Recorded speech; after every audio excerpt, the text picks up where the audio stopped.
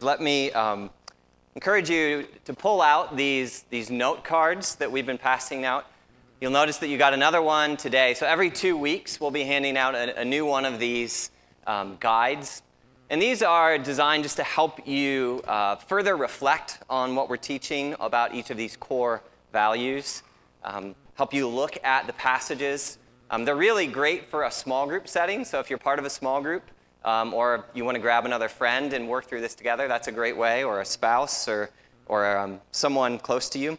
And then there are exercises to actually try these things out in the weeks ahead. This morning, I've actually asked Ben Quartermunch to help teach with me through this next core value of following, and he's going to talk about those, specifically those exercises at the end and how you might follow up with them. A reminder that the last 2 weeks, we focused on our first core value here at JCC, and that is the value of belonging. Belonging to the family that God creates and calls together. And I've encouraged you to think about having a meal as a way to practice that sense of belonging. Find a day in your calendar this month, mark it out, cook a meal that you love to make, that you sense the kind of belonging around when you eat it, and then think about who the Lord might have you invite to sit at your table and to share in that meal together. And if you do that this month, I'd really love for you to follow up and shoot me a quick email. Tell me what you made, who you invited, and what it was like to share in belonging with that person or persons together. What did you experience? How did you grow through that practice? It's one that we can actually do over and over again, is learning to make space in our lives to welcome others. This morning, though, I want to move on to a second core value, and that's the value of following, specifically following Jesus in the practice of discipleship.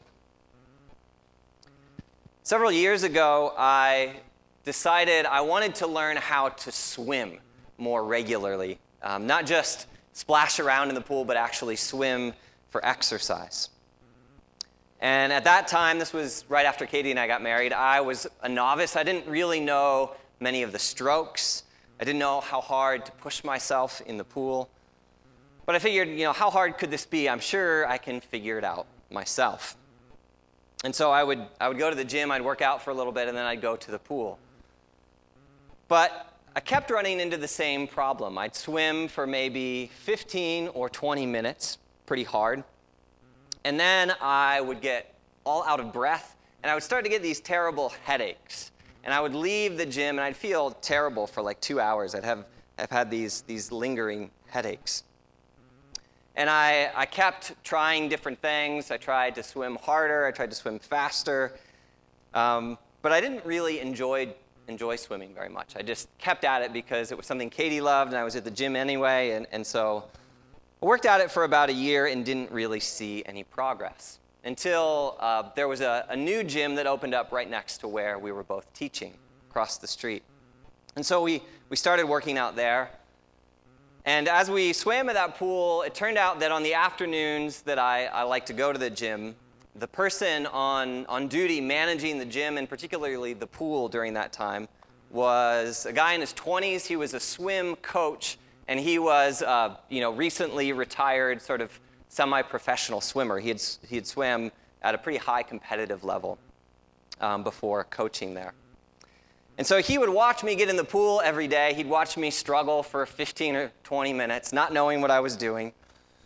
Until one day when I stopped at the end of my lane to catch my breath, he kind of quietly bent over from the side of the pool, and he told me what he was noticing me doing. And he said, "Hey, you're doing this with your hands. Maybe you need to extend your stroke this way. Or you're kicking, in one particular way. You need to put your feet in a different position." So I tried what he told me and practiced it a little bit.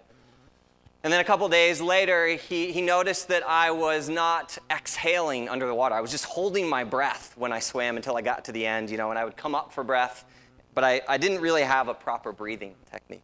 And he noticed that, and he kind of showed me what I should be doing, when I should be doing it.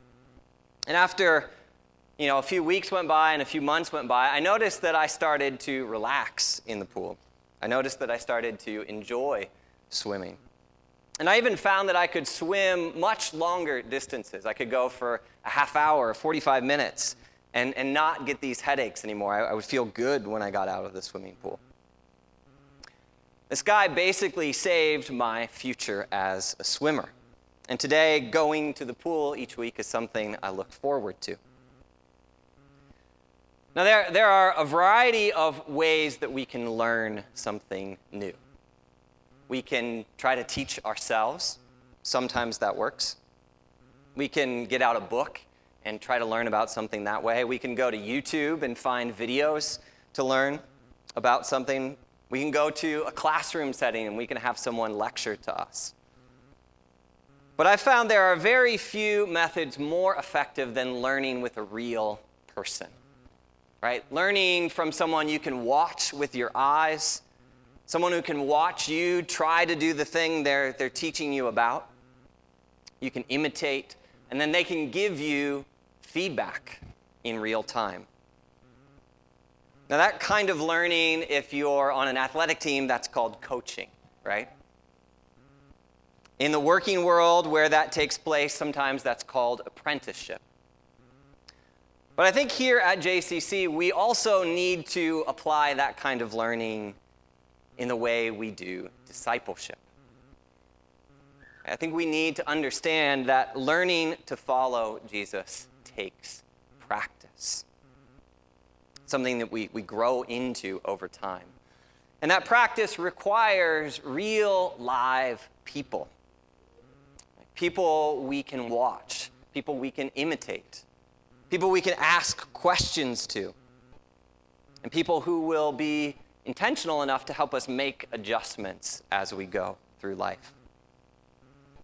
So the last 2 Sundays, I've said we've talked about this value of belonging, of being part of a family that God is drawing together, and He's chosen us to be a part of. But if we come together and we begin to belong together as a family also needs to know where it's going together. Right? A family needs to know who they are following. So today I want to move into this second core value, the value of following. And let me share very briefly this discovery team, this group of people at JCC who have been thinking deeply about these values. This is how we've sketched out what following means for us. We value following Jesus as a disciple-making family who trusts Him to save us from sin, who obeys His teachings, and who imitates His example in prayer, service, and love. We are eager to read, understand, and practice God's Word together. Let me emphasize that word, practice, this morning, because that's a lot of what we'll be thinking about together.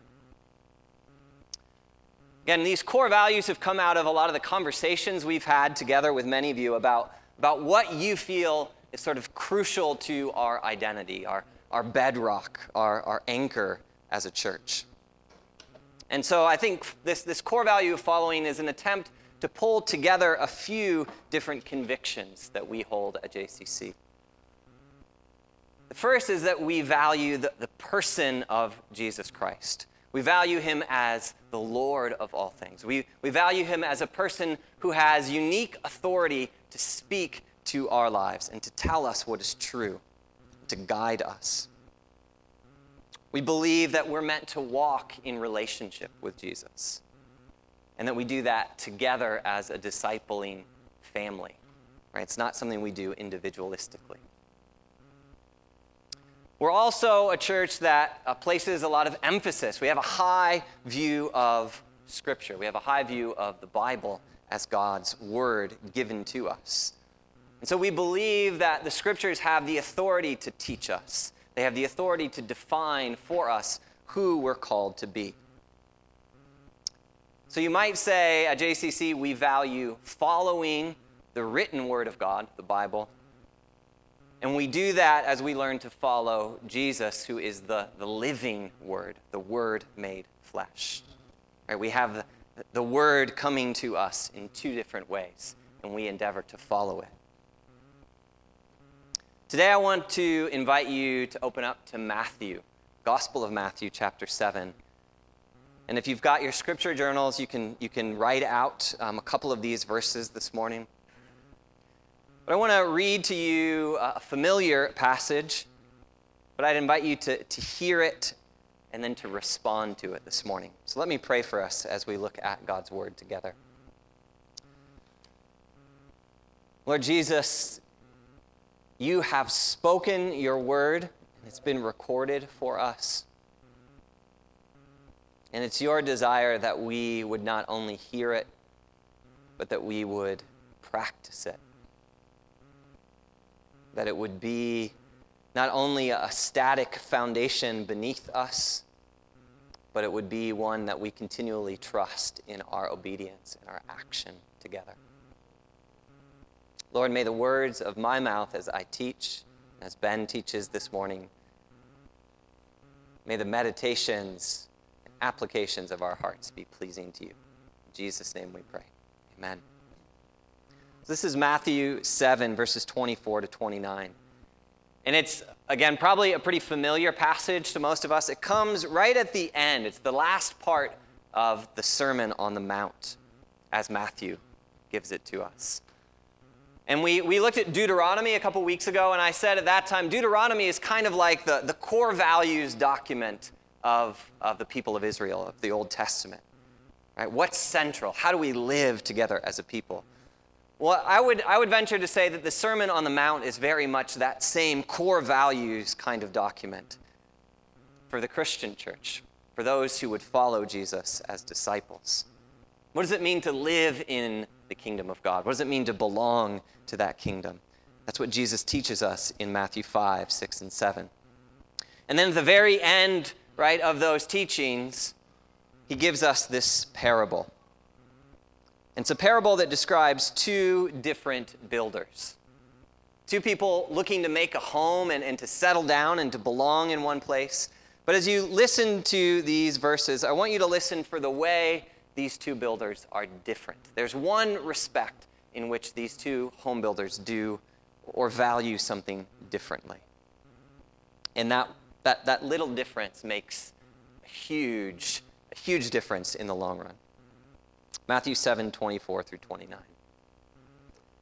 Jesus said, "Therefore, anyone who hears these words of mine and puts them into practice is like a wise man who built his house on the rock. The rain came down, the streams rose, and the winds blew and beat against that house. Yet it did not fall, because it had its foundation on the rock." If you're looking to copy something down, let me invite you to copy 24 and 25. Verse 26, "But everyone who hears these words of mine and does not put them into practice is like a foolish man who built his house on sand. The rain came down, the streams rose, and the winds blew and beat against that house, and it fell with a great crash." When Jesus had finished saying these things, the crowds were amazed at his teaching, because he taught as one who had authority and not as their teachers of the law. I love this parable of Jesus's because it braids together, I think, a value both on God's word, right? That we need to hear it, we need to know it, we need to be familiar with what God has said to us. But it braids that value on God's word together with response, with action, with embodiment. Jesus pulls together here our need to both hear his words, but he also sees that we need help in learning how to do something with them. I want to offer just one really basic observation about this passage before I hand over to Ben. Right? We've said there are two home builders that Jesus describes here. One in verse 24, the other starting in verse 26. And Jesus says both of them are largely similar in who they are and what they do, right? They both, Jesus says, hear these words of mine, They both intend to make a home. We could say about either one of them that they have access to the Word of God as a resource, the teaching of Jesus as a resource. But Jesus says the difference comes in what they do with it, how they build, how they take that and bring it into life. Jesus says the difference between empty discipleship and wise discipleship comes down to practice. One takes Jesus' word and puts it into practice, he says. The other does not. So I've asked Ben to help teach us this morning, because I know that Ben is not someone that just likes to think about discipleship in the abstract, though he can do that. He spent 20 plus years doing that with the Navigators ministry. But because Ben also really values discipleship as a practice, as something we do, something we live out together. And as he helps form Navigators campus communities and steer their ministry here in the Northeast, he knows that happens, that process of discipleship happens in specific and intentional relationships, where we challenge each other how to bring Jesus' words to us into real life, everyday life. So I've asked Ben to take the back half of the message this morning and help us think about that idea of practice. So it just seemed appropriate, Pastor Dave, or also the missions committee, asked me to offer a missions moment, and it seemed like to roll that into also part of the sermon, this kind of the Lord brought convergence. And as Pastor Dave expressed, our work with the Navigators makes us pretty passionate about thinking about discipleship. And so as we're thinking about this JCC value of discipleship as our community, it just seemed appropriate for me to get to share some thoughts out of our own experience of working at this and trying to form people in this way over the last years. And so as he mentioned, my wife Sarah and I are on staff, missionaries with the Navigators in the Northeast, so that's New York, New England. And we work particularly with collegiate students. And so this is a picture of a picnic we had when we were finally able to get together for the first time after the pandemic. And one of the things I would just draw your sight to is there's a lot of young faces there. And that's exciting to me, because one of the things that we've prayed and worked for is, Lord, would you give us the next generation of leaders who want to be missional among this generation of college students. We love the experience, the age, the spiritual mothers and fathers who've gone before us who are still on staff. We have 4 couples who have been in the Northeast working with college students for 40 years. So like grinding it out, loving people well, rolling with the cultural tides and waves and changes. We've been praying like, where will the next generation come? And God is answering that prayer. And so you can kind of see that in some of the faces. If you don't know, kind of the Navigators as an organization has a calling statement, and it's this: to advance the gospel of Jesus and his kingdom into the nations through spiritual generations of laborers living and discipling among the lost. And that's like this grandiose mouthful, but it gives great orientation to our work. But we've simplified it just for ease of communicating. We want to know Christ. We want to make him known. We want to teach others to do the same thing. Know Christ, make him known, teach others to do the same. And so that's really given shape to mine and Sarah's life, our contribution. And so I'd love to share some reflections on that. But again, just since we also get to give a little missions moment, I just want to share one other thing. So one of the things that I get to do in my role as the regional director, as Dave expressed, is just foster campus communities or equip leaders. In many ways, my role is to be a pastor to campus leaders. And so this is actually last weekend, the New York City Navs had brought their fall retreat. There's a group of students up here to Huntington, used a retreat center there. Sarah made the food for the whole weekend for 35 people, so she made like 30 quarts of soup. And I mean, our kitchen was stocked, we'll just say, for a while, but it was a great joy. And so you see Brendan down there in front. He's our campus director there, so I've been coaching him. And then he has an associate campus director, Melissa, sitting beside him, and they're forming disciples of Jesus in New York City at New York University. And we got to take part with their ministry as they studied the book of Ruth last weekend. So that's things that you give to, you pray for, you support us in doing, but it just kind of gives you a little picture, a glimpse into our world. So what I'd like to share with you today is really thinking about discipleship.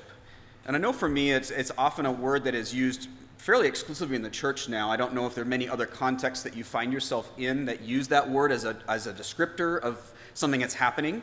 We hear more about mentoring or coaching. And I think what helps me when I think about what is the scriptural idea of discipleship is to use the words whole life apprenticeship. Whole life apprenticeship. And so as disciples of Jesus, you and I are apprenticed to Jesus, which means we're learning from him. We're learning his teachings, his ways, his lifestyle, his worldview, his practices, with the end goal of becoming like him.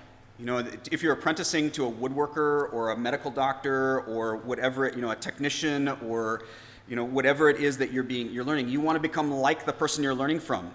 And with Jesus, there's a whole life aspect to that. You're not just trying to do what he does, but be a type of person who does those things, from the inside out, not just the externals. We want our whole life to form that way.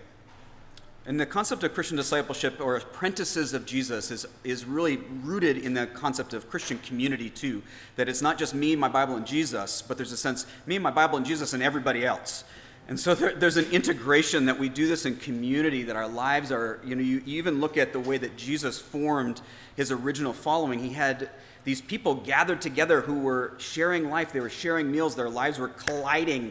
If you've gotten into the Chosen series, you watch the little conflicts and the spats, and you have the sibling rivalry and, warring factions and different things. But it's a community that's apprenticed to Jesus. And there's personal responsibility and there's corporate responsibility. We're learning his ways that we might become like him.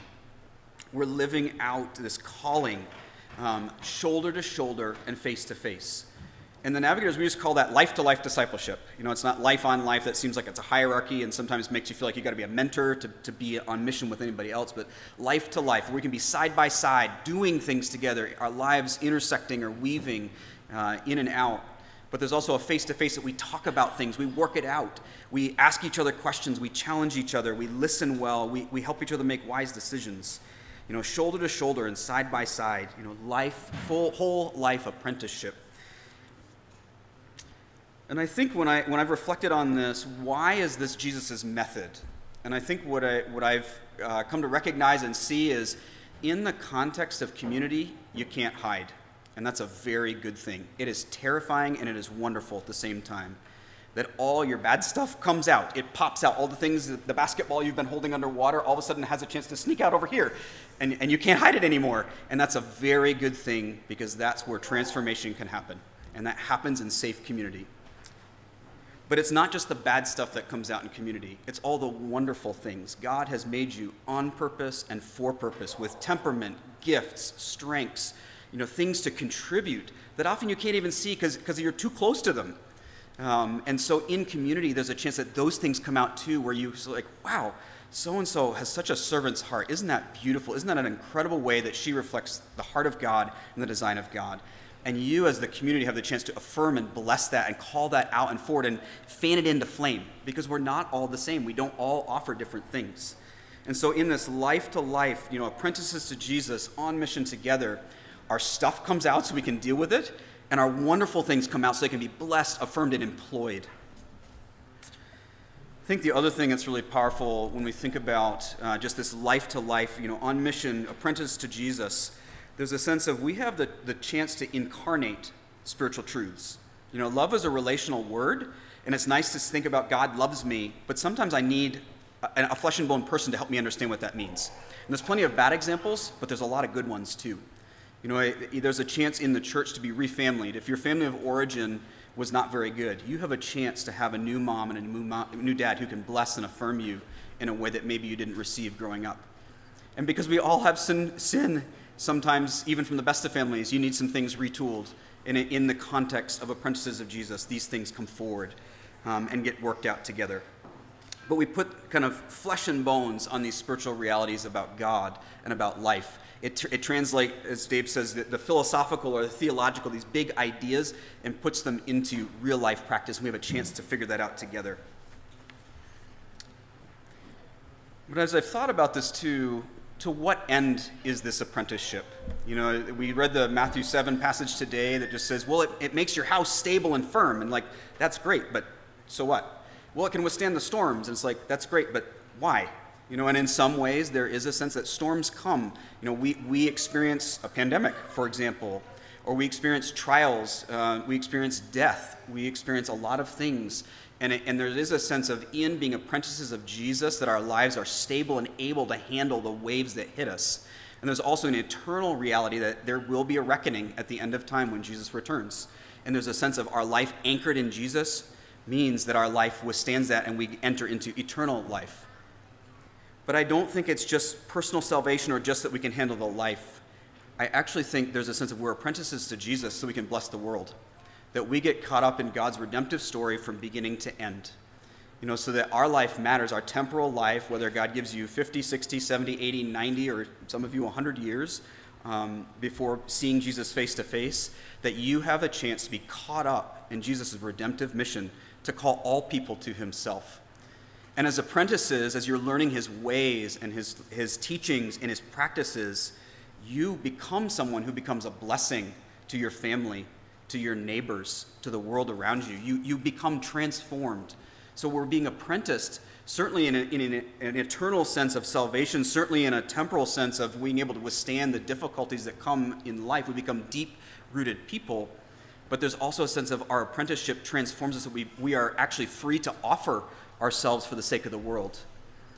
It's interesting that when I've been reflecting on the promise that God gave to Abraham, when he calls him, he's but one, but he blessed him that he might become a blessing.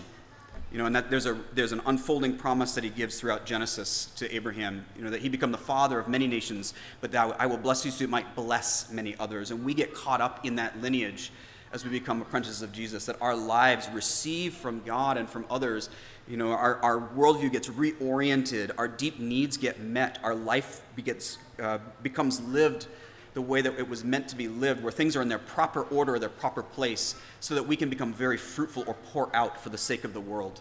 So we become a blessing to our neighbors, we become a blessing to our spouse or our friends or our roommates, or the people that everyone else doesn't like. It gives us an internal dunamos and gravitas to bless the world around us. So how do we start doing that?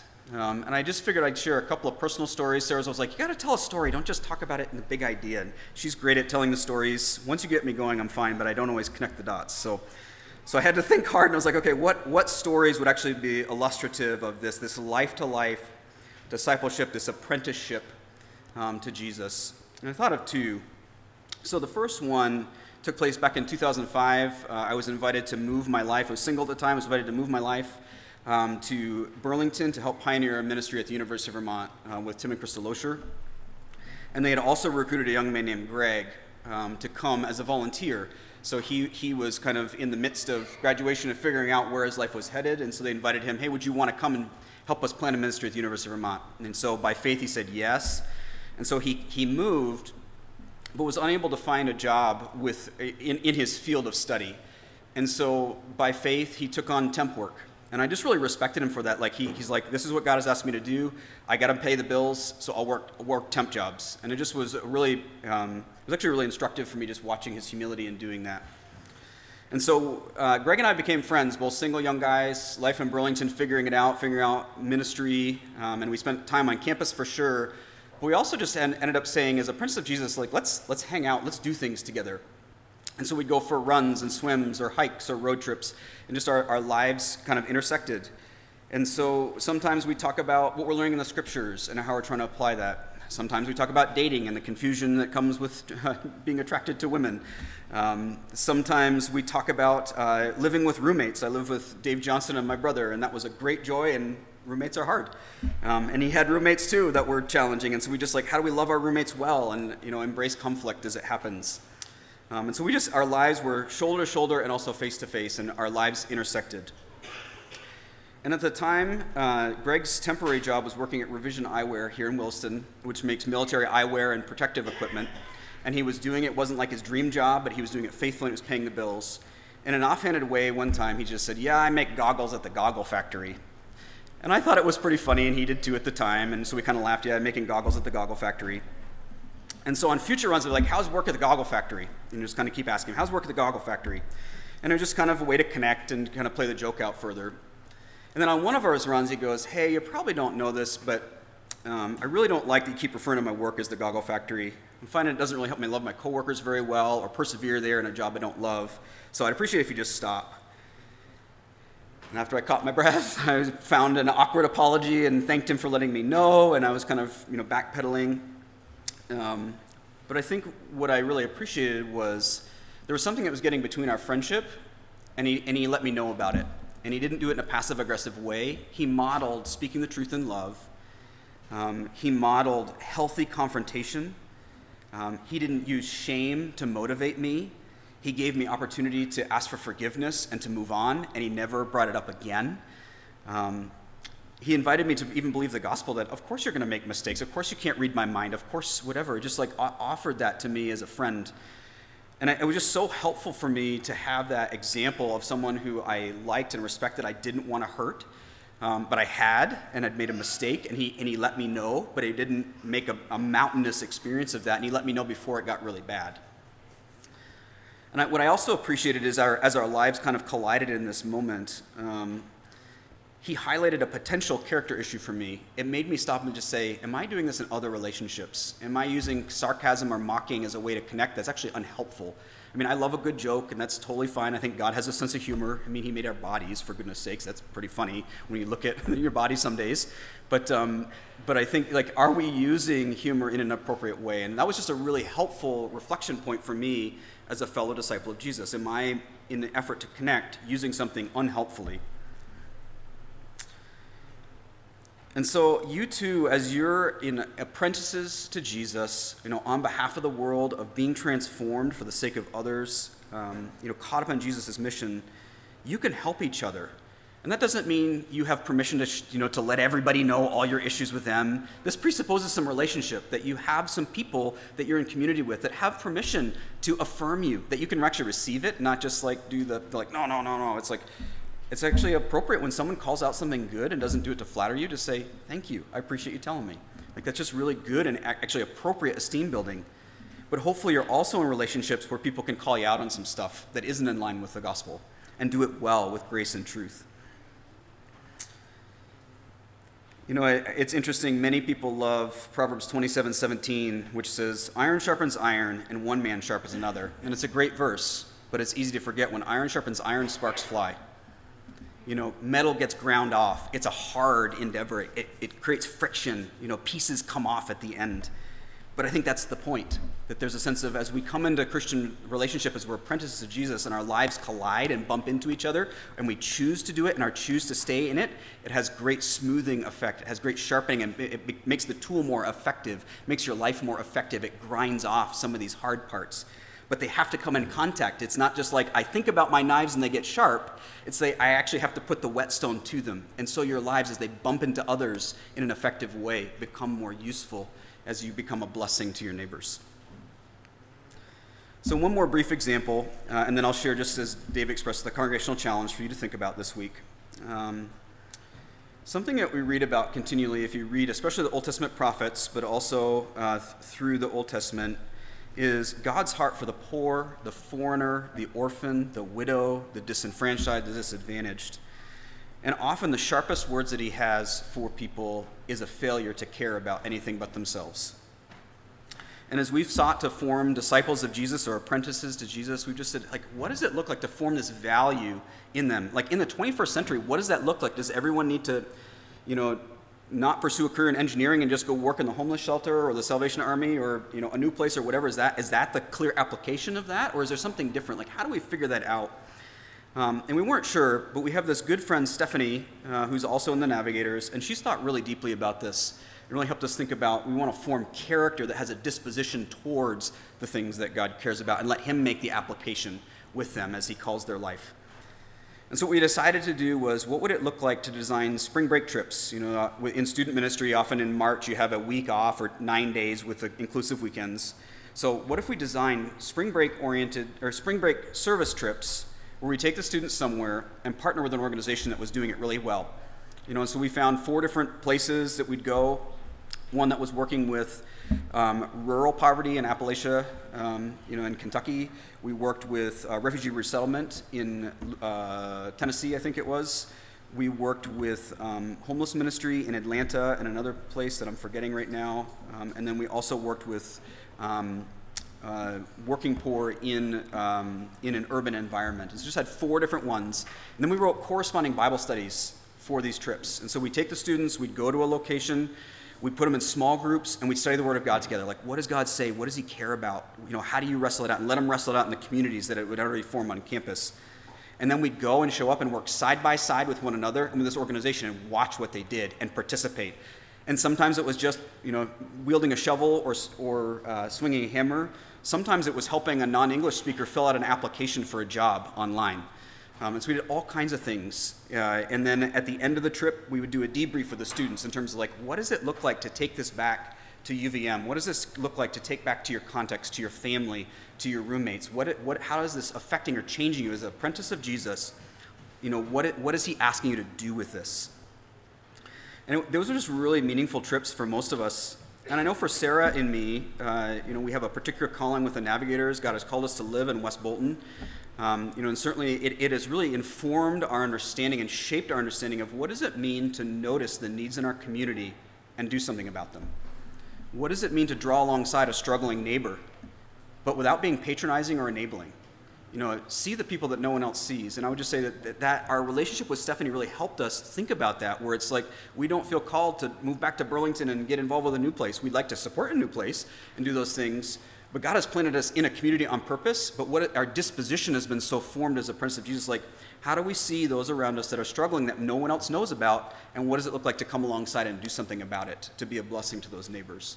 And it's really been in that context, our friendship with Stephanie, the life to life, the side by side, that's really informed that. So as I think about what I've been sharing about, just another way to think about it for you all is the simplicity and profundity of spiritual friendship. And that certainly can happen, if you're married with a spouse, but it's also really helpful to have someone who's a non-family unit, because a family has a very particular way of doing things, a way of going, and that's very good. It makes your family run and work. But often bringing another party in brings a new perspective and brings something else into the mix that your family might be a little bit blind to. But just really the profundity of spiritual friendship, apprentices of Jesus together, life-to-life discipleship together, a few people, alongside each other that have permission to bless and to speak in and challenge. Because we're all trying to work out this calling, this beautiful gospel calling that God has placed on each of our lives so that we might become a blessing to those around us. So here's this week's congregational challenge as you think about this. And I forgot my slide. Oh, well. So here's something you can do this week. Read Jesus' Sermon on the Mount in one sitting. If you haven't read that in a while, reading it in one sitting is really helpful. This is one big idea, one big sermon. It's an incredibly beautiful sermon. Read it in one sitting. See the scope and the flow, but read it without stopping to study it or to drill down into one idea. Read the whole thing, Matthew 5-7. And then go back through it slowly, whether it's that same day or you need to wait another day. And then just really ask the question, Lord, is there one thing that you want to put your finger on? Because most of the time, God just wants to put his finger on one thing. Sometimes it's easy for me to be like, I just need everything to change because everything is wrong. And sometimes that's true. More often than not, God wants to pick at one thing. So I just invite you to read back and just say, is there one thing that kind of jumps off the page? And then pray and write it down, because then it's easier to remember. But pray, Lord, with this, as I've read this in the Sermon on the Mount, what could it look like for me to begin to put this into practice? And then also pray, Lord, would you bring to mind one person who could help me do that? Whether it's we do it together, who could hold me accountable, who could also be challenged to this too. And the 4th step seems a little silly, but if you don't have a plan, a place, and a time, you probably won't do it. And so then pull up your date planner and say, I'm going to do this then. Either call the person, invite them into this process, or call this person, invite them, to hold me accountable, or this is when I'm actually going to go and do that. And so read, reflect, apply, do it. So I tried to do this exercise this past week just to generate some ideas for you of what could be, not what should be, but what could be. As you read Jesus' Sermon on the Mount, here's a couple things that could be an application for you. Maybe you want to grab another couple or another friend and make a meal for a new place and go and eat with the guests there in response to Jesus' heart for the disadvantaged. Maybe as you read Jesus' exhortation and instruction to give generously, maybe you want to reach out to Michaela Quinn and support her ministry financially because she's called by God to go overseas, on behalf of the gospel to the Middle East. Giving generously and empowering someone else to go and be a gospel ambassador. Maybe that's a great application for you. Maybe the application is, I just need to get to know the teachings of Jesus better, but I really am stuck on my own. So maybe what Jesus is challenging you to do is, could I call one friend and set up an hour-long meeting, whether it's on Zoom or in person, that we just read a gospel, talk about it, and figure out what it means to apply it, but you do it with another friend. That'd be a great application. Another one could be maybe in some of Jesus' teachings about forgiveness and things like that, maybe what he highlights for you is, I need to reconcile a broken relationship that I've been putting off for a long time, and it's time to reconcile with this person. And so maybe that's a great application. Who could I call to help me sort out what to do, to make a plan to begin moving forward? Who could support me and help me follow through on that? So those are just 4 things that came to mind as I read through Jesus' teachings, the Sermon on the Mount. But I just be excited. And again, if you want to share them with me, I'd be happy to hear what your application ends up being. But I would also encourage you to share them with someone else in terms of what Jesus leads you to do. So again, just in summary, you and I, as disciples of Jesus, we're being apprenticed to Jesus for the sake of the world that he's redeeming and that he loves very much. And he's entrusted to you gifts and talents and abilities to employ, to be fruitful, to multiply your life and the lives of others, just who you are, but you also need some help. And so as a family of God, at JCC in this time and place, let's do that together. Let's continue to belong to one another as we belong to God, and to really value following by putting into practice what Jesus has taught us to do. So just to pray for you all, and myself included, and then we'll shift to probably the offering. Usually that's the spiritual thing we do after the sermon. And so let me pray for you all. So Lord, thank you for these dear friends and family members. Thank you that you have called us to yourself and for yourself. And I do pray that we would be hearers who do, not just hearers who hear. Would you, as we pursue you this week, bring to mind that which you want to work on with us? And would you bring to mind one person or a couple of people that we could engage our lives with that would help us be more effective apprentices to you? We pray in your name. Amen.